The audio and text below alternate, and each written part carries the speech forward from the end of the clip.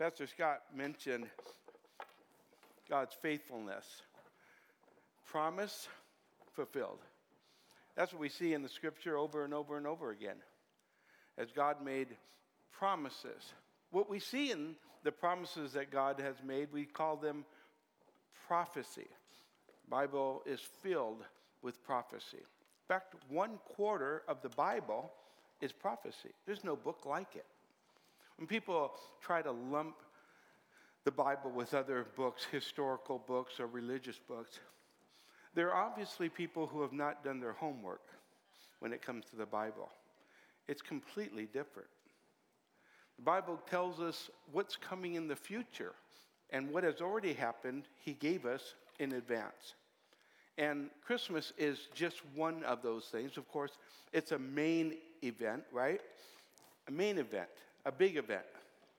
In fact, the Christmas story, the interesting thing about the Christmas story, as God promised things in the future, He tied with His first coming and His second coming so very closely that oftentimes, for at least a season during His first coming, that the religious leaders who had studied prophecy thought and confused His first coming with the second coming.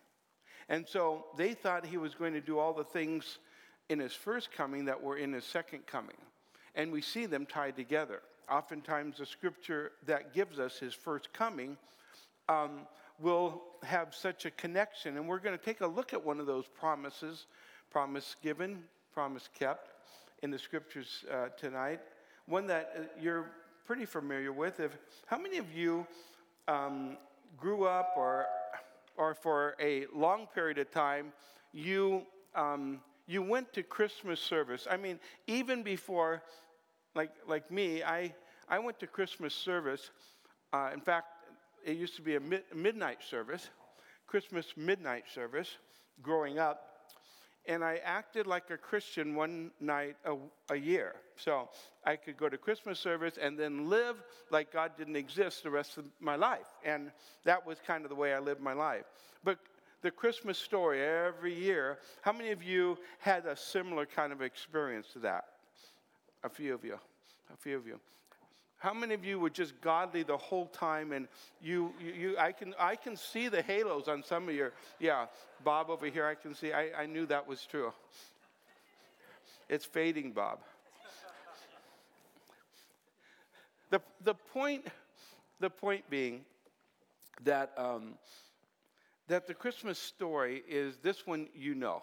I'm going to share a scripture that you're very familiar with. If you know the Christmas story, you probably heard it many, many times, read it. Some of you many, many times studied it. But I believe that God has something maybe even fresh for you on this today. We're going to be in two portions of scriptures. One we're just kind of touching on in Matthew chapter 4, and then we're going to go to Isaiah chapter 9. Matthew chapter 4 and verse 14. It talks about the context with Jesus making a move. He went from Nazareth to Capernaum. Capernaum was near the area of Zebulun and Naphtali. It so happens, listen, the Bible gives us so much information ahead of time, that the Bible says the Messiah would in fact show His light near Zebulun and Naphtali, in the area of Zebulun and Naphtali. So as the writer, Matthew, is writing about Jesus, he says this, that it might be fulfilled which was spoken by Isaiah the prophet, saying, so he moves to Capernaum, the land of Zebulun and the land of Naphtali, by the way of the sea beyond the Jordan, Galilee of the Gentiles. The people who sat in darkness have seen a great light. And upon those who sat in the region and shadow of death, light has dawned. Dawned, light came. Jesus came, light came. All of a sudden, that area, that region was hearing the truth, because this is what the light does. It reveals, it shows us, it illuminates. And so they were illuminated with the truth that Jesus was bringing to them. Well, Matthew is simply quoting also from the book of Isaiah. Now, this book was hundreds of years written in advance about the Messiah. Isaiah is one of the great books, prophetic books in it. And of course, throughout the scripture, all the Old Testament, there's always either alluding to or direct prophecy about the Messiah. And so we see Isaiah bringing to light this exact portion of scripture, saying, but as he's doing it in advance, saying the Messiah is coming, and he gives us a lot more information about the Messiah on this.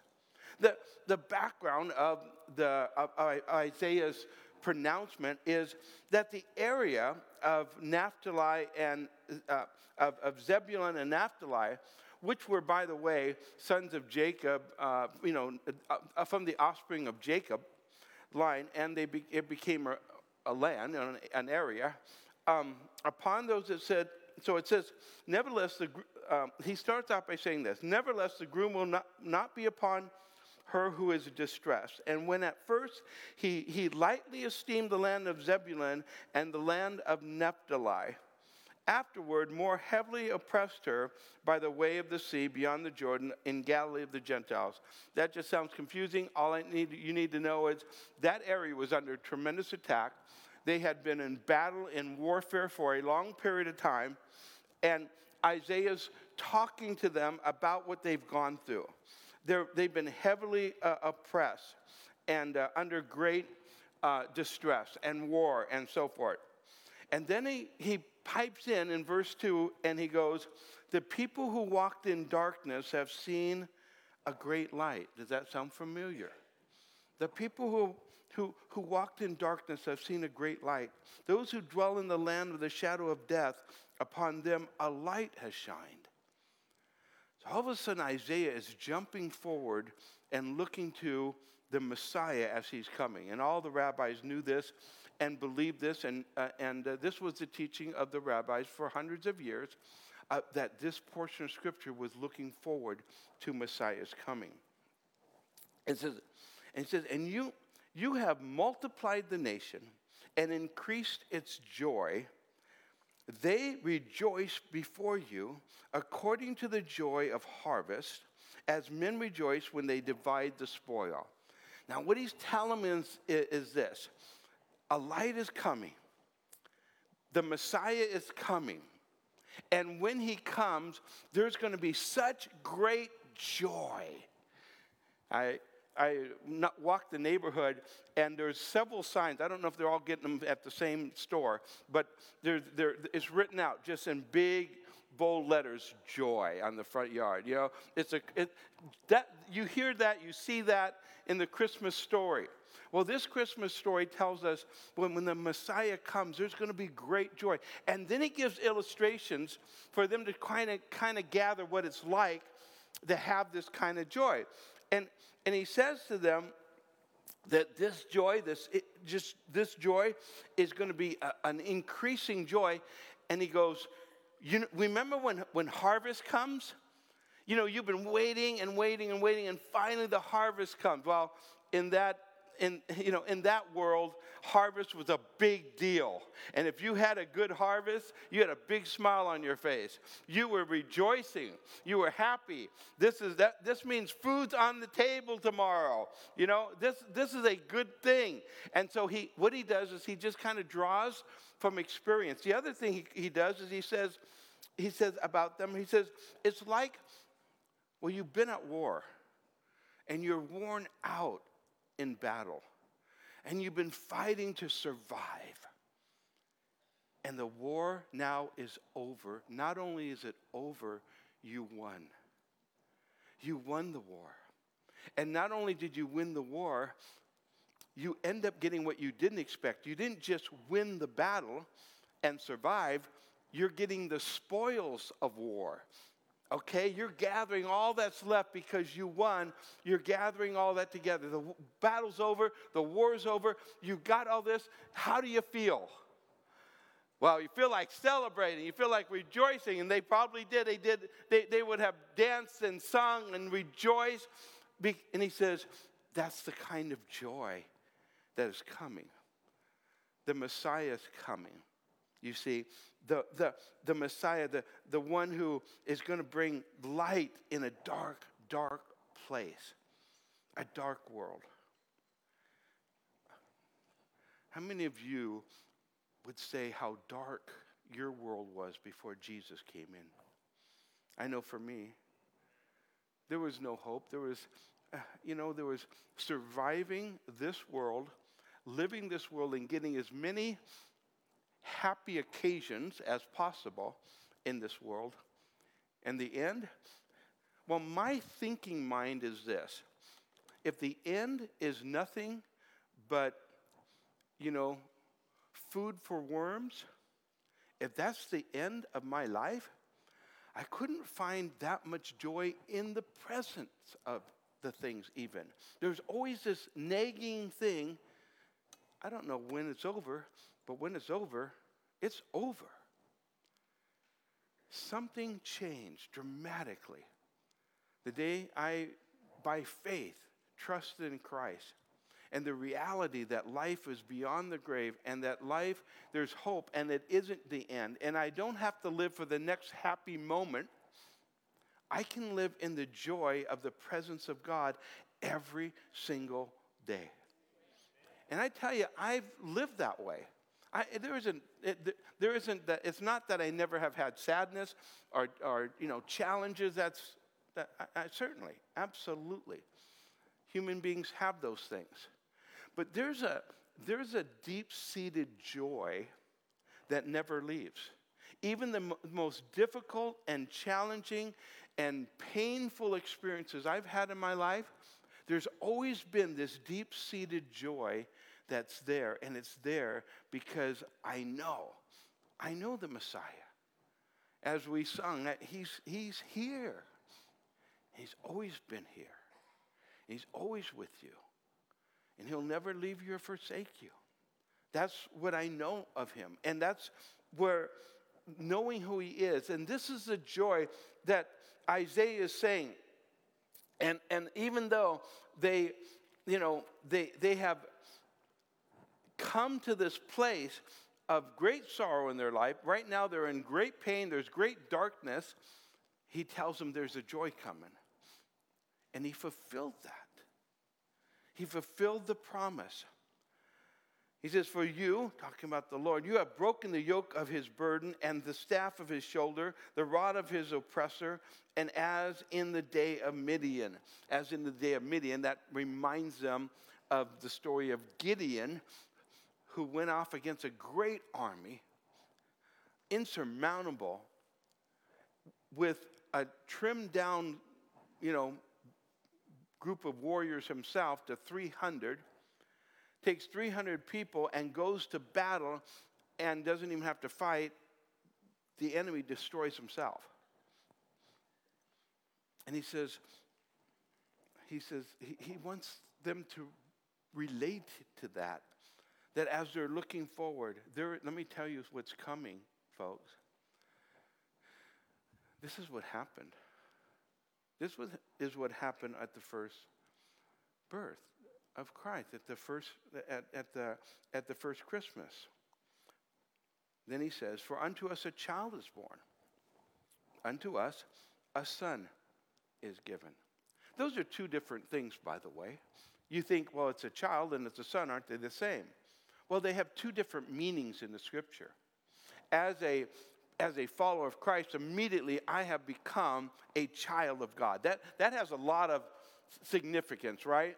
In relationship and all, with a healthy father and a healthy son, right? A healthy child, that relationship can be amazing. That's what God has offered to us, and we are able to live in that. That wonderful kind of relationship of father and child. But there's another aspect to it, and this is why he says, unto us a child is born and a son is given. Because, listen, for us, as followers of Christ, we also are children of God. And if you're a follower of Christ, you are a son of God. Now, I can see some of the women just going, wait a minute. This isn't a gender thing. a son was in the place of inheritance. The son got the inheritance. Sorry, ladies, but this isn't the way it worked back then. So in describing what you are, in fact, called, if you're a child of God, no matter what your gender is, you are a child of God and you are a son of God by position. That means the full inheritance. And not only that, you're a firstborn son. Because what you get is actually the inheritance of Jesus Christ. Because he's in you, you are in fact identified as a firstborn child. The firstborn got double the inheritance. I think that should still be the way it works, in my opinion, but I don't think my brothers will go for it. But the point simply is this, that God, he says, a child is born, but it's not just a child, a son is given. This is the Son of God. And he says, and the government will be on his shoulders. I kind of like the idea of Jesus being in charge of the government. Have you noticed we have a lot of problems? And the government will be upon his shoulders. See, what it's doing now, it's jumping forward. Like I said, there's this conversion of his first coming and his second coming. When Christ returns, he's setting up his kingdom. The Bible calls it the millennium. There's a 1,000-year reign of Christ. See, we falsely, with lack of real understanding, people will go, I can't wait to get to heaven. Well, that's good.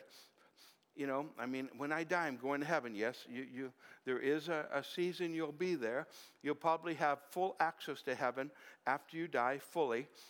But actually, the promise is resurrected life on earth. A new heaven and a new earth, but a new heaven and new earth. If you think the future is going to be that much different, there's a lot of similarities to what our future is and our present is.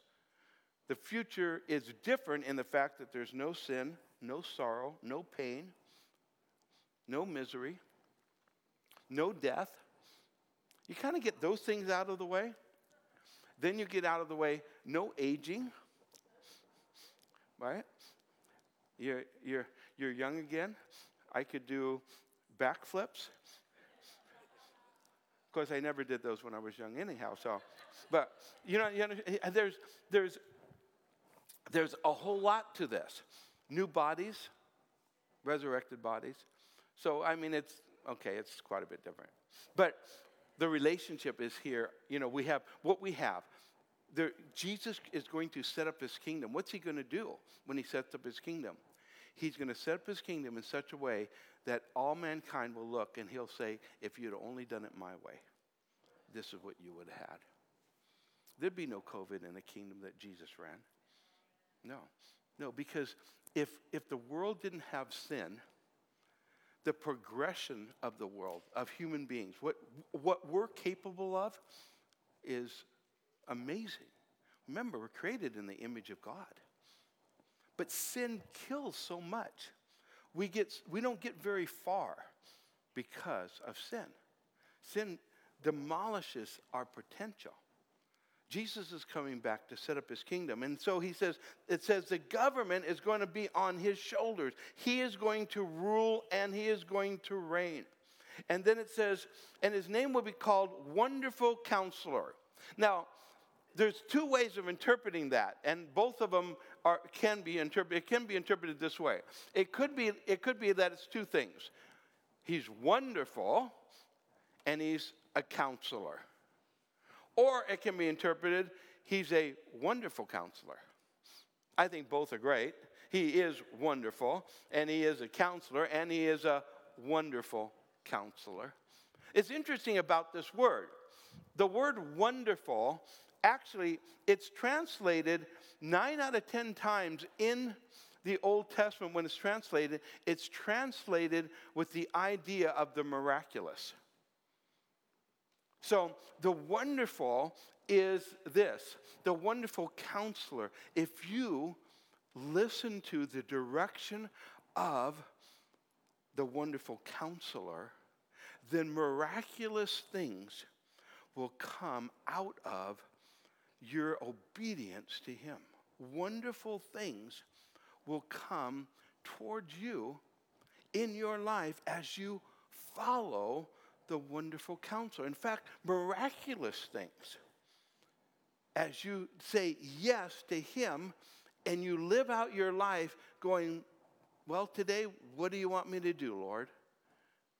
How do you want me to, this situation, how do you want me to respond? What's the decision that I should make today? And you're listening for God. Even if you just put yourself in the position, then you're going to have miraculous things happen in your life. Some of you know exactly what I'm talking about. You've said yes to God in some situations that your flesh said no to, and you followed God anyhow, and it looked like it's going the wrong direction. It's never going to work out. You made the wrong decision. All of a sudden, something switches. And that thing that you thought was not going to work out works out because, well, you just said yes to God. There's so many things in our life that operate that way. And if we just can learn to trust the wonderful counselor. And then he says, mighty God. And we see this in the scriptures. It's solidified in the Christmas story in John. You say, John? Does John have a Christmas story? Actually, he does. His Christmas story is in the beginning was the Word. The Word was with God. The Word was God. The same was in the beginning with God. And all things were created by him. And without him was not anything created that was created. In other words, this Jesus, this Messiah, he's that baby, that's not when he started. He was around when everything started. And he was around before everything started, because that's the point. He was with God. In the beginning, he was already there. He didn't come into being. In fact, he wasn't created at all.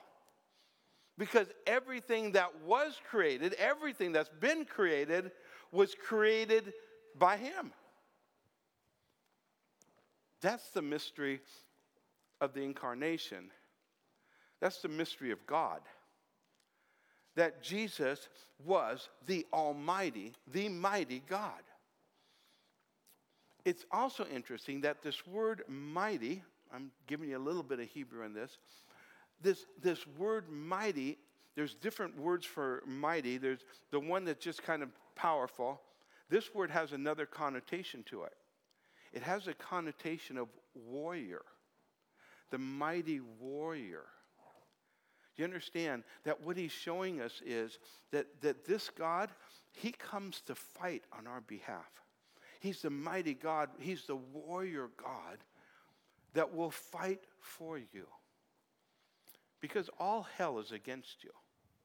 All hell wants to destroy you, to kill you, to manipulate you, to trick you, to lie to you. But the warrior God, the Messiah. You see why he's saying to those people from Naphtali and Zebulun and to you and to me, there's something to be joyful about. There's something to be joyful about. God will rise up on your behalf. Do you understand that you can trust this God? Promises made, promises kept. And he has said to us that I am on your side. I am for you. When he paid the price, he died for your sins. You can count on the fact when he says you are saved, you're on your way. You're on your way to heaven and earth. Both. Everlasting Father.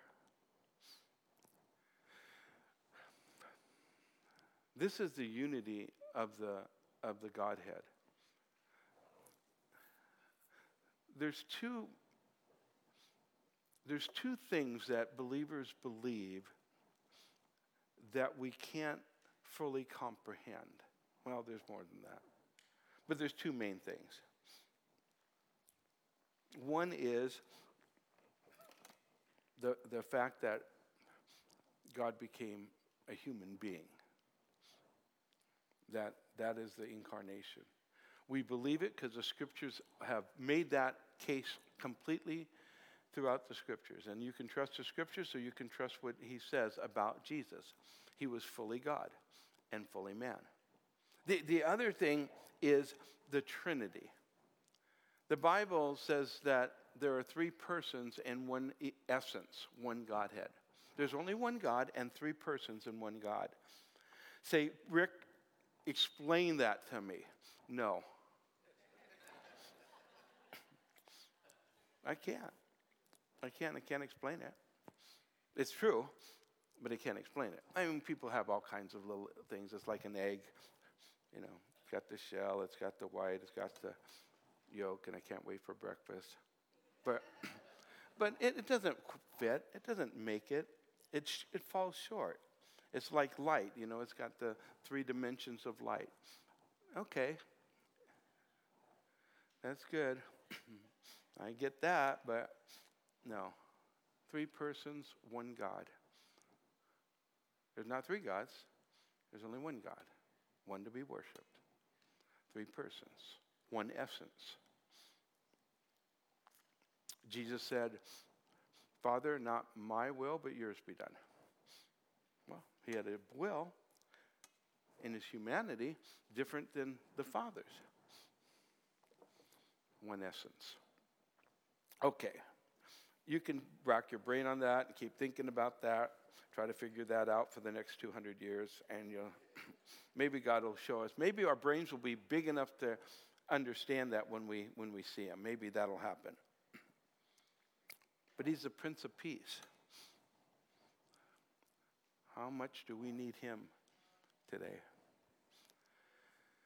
See, we oftentimes ask God, give me peace. God, I need peace. Give me peace.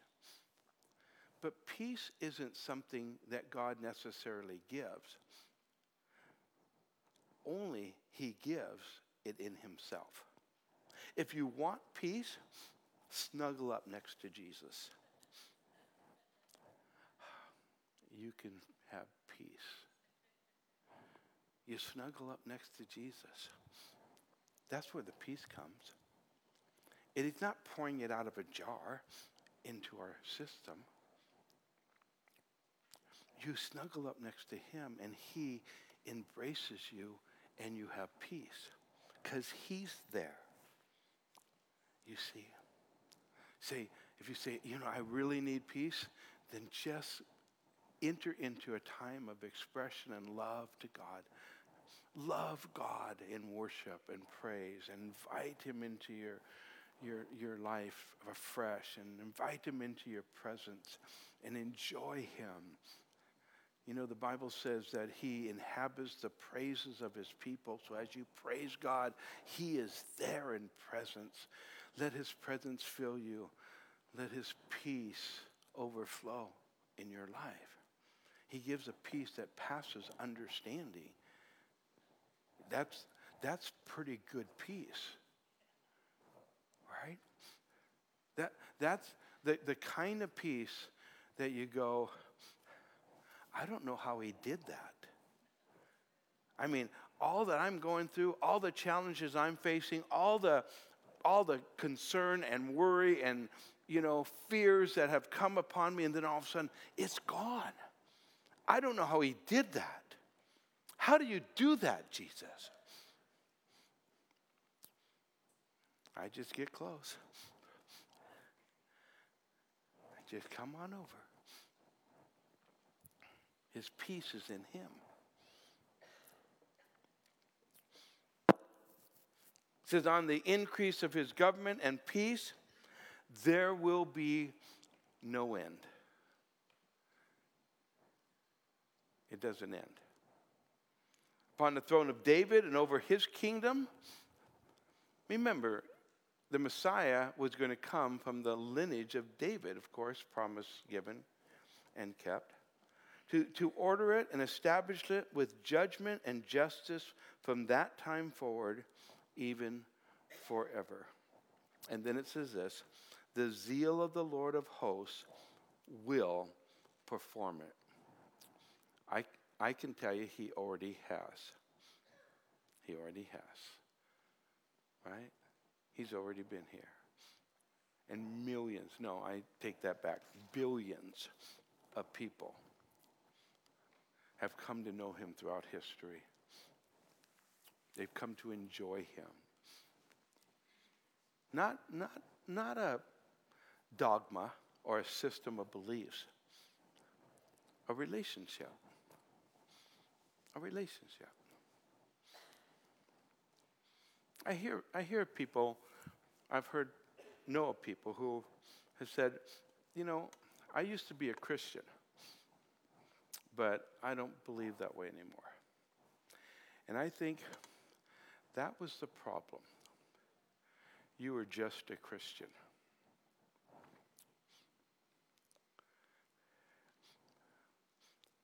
I'm a friend of Jesus. I can't fall away from simply a belief system because it's more than that. It's a relationship. It's kind of like me going, I don't believe in my wife anymore. You don't believe? No. She doesn't exist. Why? Because, I just couldn't figure things out. I wanted her to do some things for me, and she failed me. I asked her, and, I wanted that banana cream pie, and I didn't get it. So I don't believe in her anymore.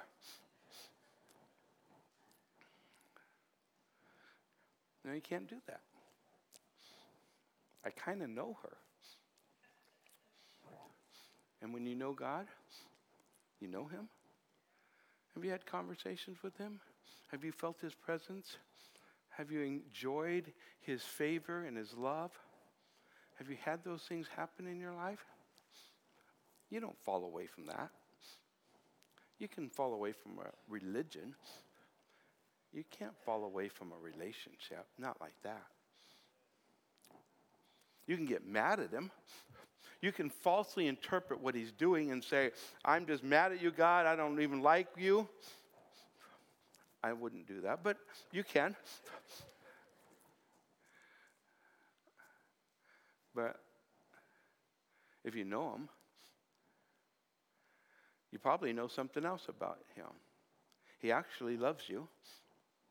Kind of proved it. He did die for you.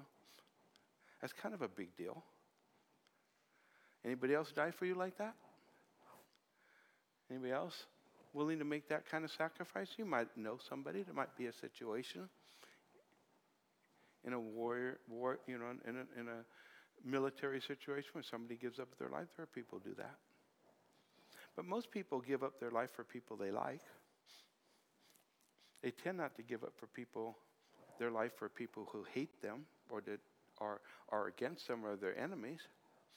And yet he did that.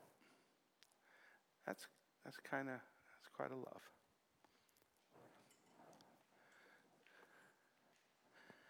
What do you think? Do you think this celebration of Christmas is all about a baby in a manger, some reindeer, a sleigh, and some presents? I think it's so much bigger than that. I really do. And I think it doesn't matter what your Christmas is like. I hope you have a fun one. I hope you have a happy one. I hope there's a lot of presents around your Christmas tree. But really doesn't matter when you have so much more in Jesus. That's just a little extra. What we really have is a Savior who loves us, who died for us, who's coming back for us, who can give you the kind of joy and peace nothing else in this world can. Is that enough? It's enough for me. you like to worship and close in prayer, praise and worship to him? I kind of ready to do that. So you don't want me to lead you in that. That could be painful. So the worship team are going to come up. They're going to joyfully lead us, and they're going to explain. We got some candles. Hey, turn those things off. You can't have your light on too soon. It ruins the whole mood of things, right? You going to explain it, Paul? Yeah. Okay. Paul's going to explain it. Lord, I pray that we never miss an opportunity, Lord, to snuggle up next to you and get your peace and your joy in our lives, I pray. Amen.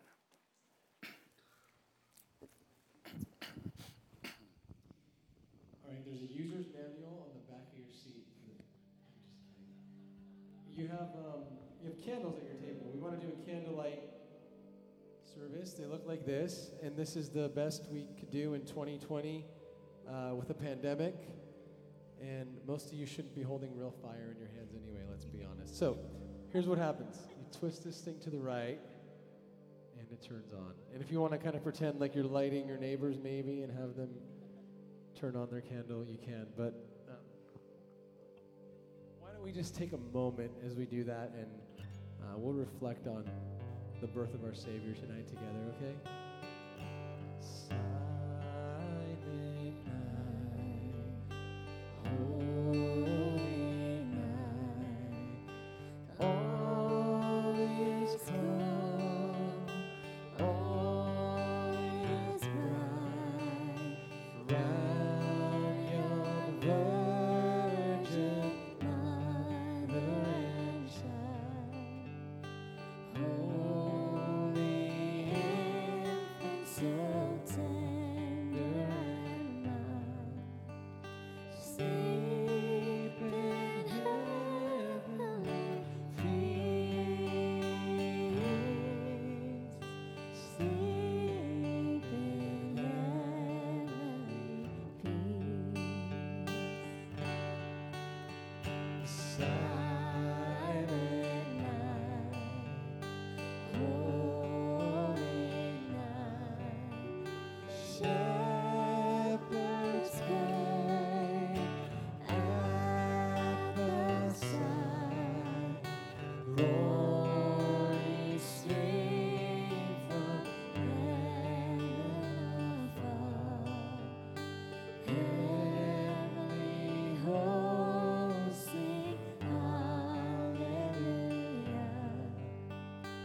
Christ the Savior is born. Christ the Savior is born. Silent night, holy night, Son of God, love's pure light, radiant beams from thy holy face, with the dawn of redeeming grace. Jesus, born at thy birth. Jesus, Lord, thy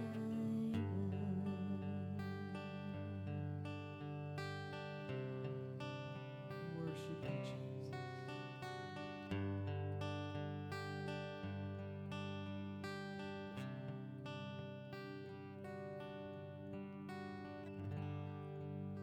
Worship and adore you, God. Jesus, we are so thankful tonight. We are so thankful for you. Jesus, we are so grateful for you, for your love, for your goodness. God, we are so in awe of what you've done for us. And so we bless you and we worship you and we honor you. We exalt the name of Jesus. Lord, above every name, you alone are worthy to receive praise. Thank you. Be blessed, be honored. God, in our homes and our families this Christmas, would you receive all the glory that you deserve. In Jesus' name. You agree with that, church? Amen. Amen. Well, we want to go ahead and dismiss you and bless you. Wish you a Merry Christmas. One important note, make sure you leave the candles here before you leave. We don't want you setting anything on fire, okay? God bless you guys. Have a Merry Christmas, okay?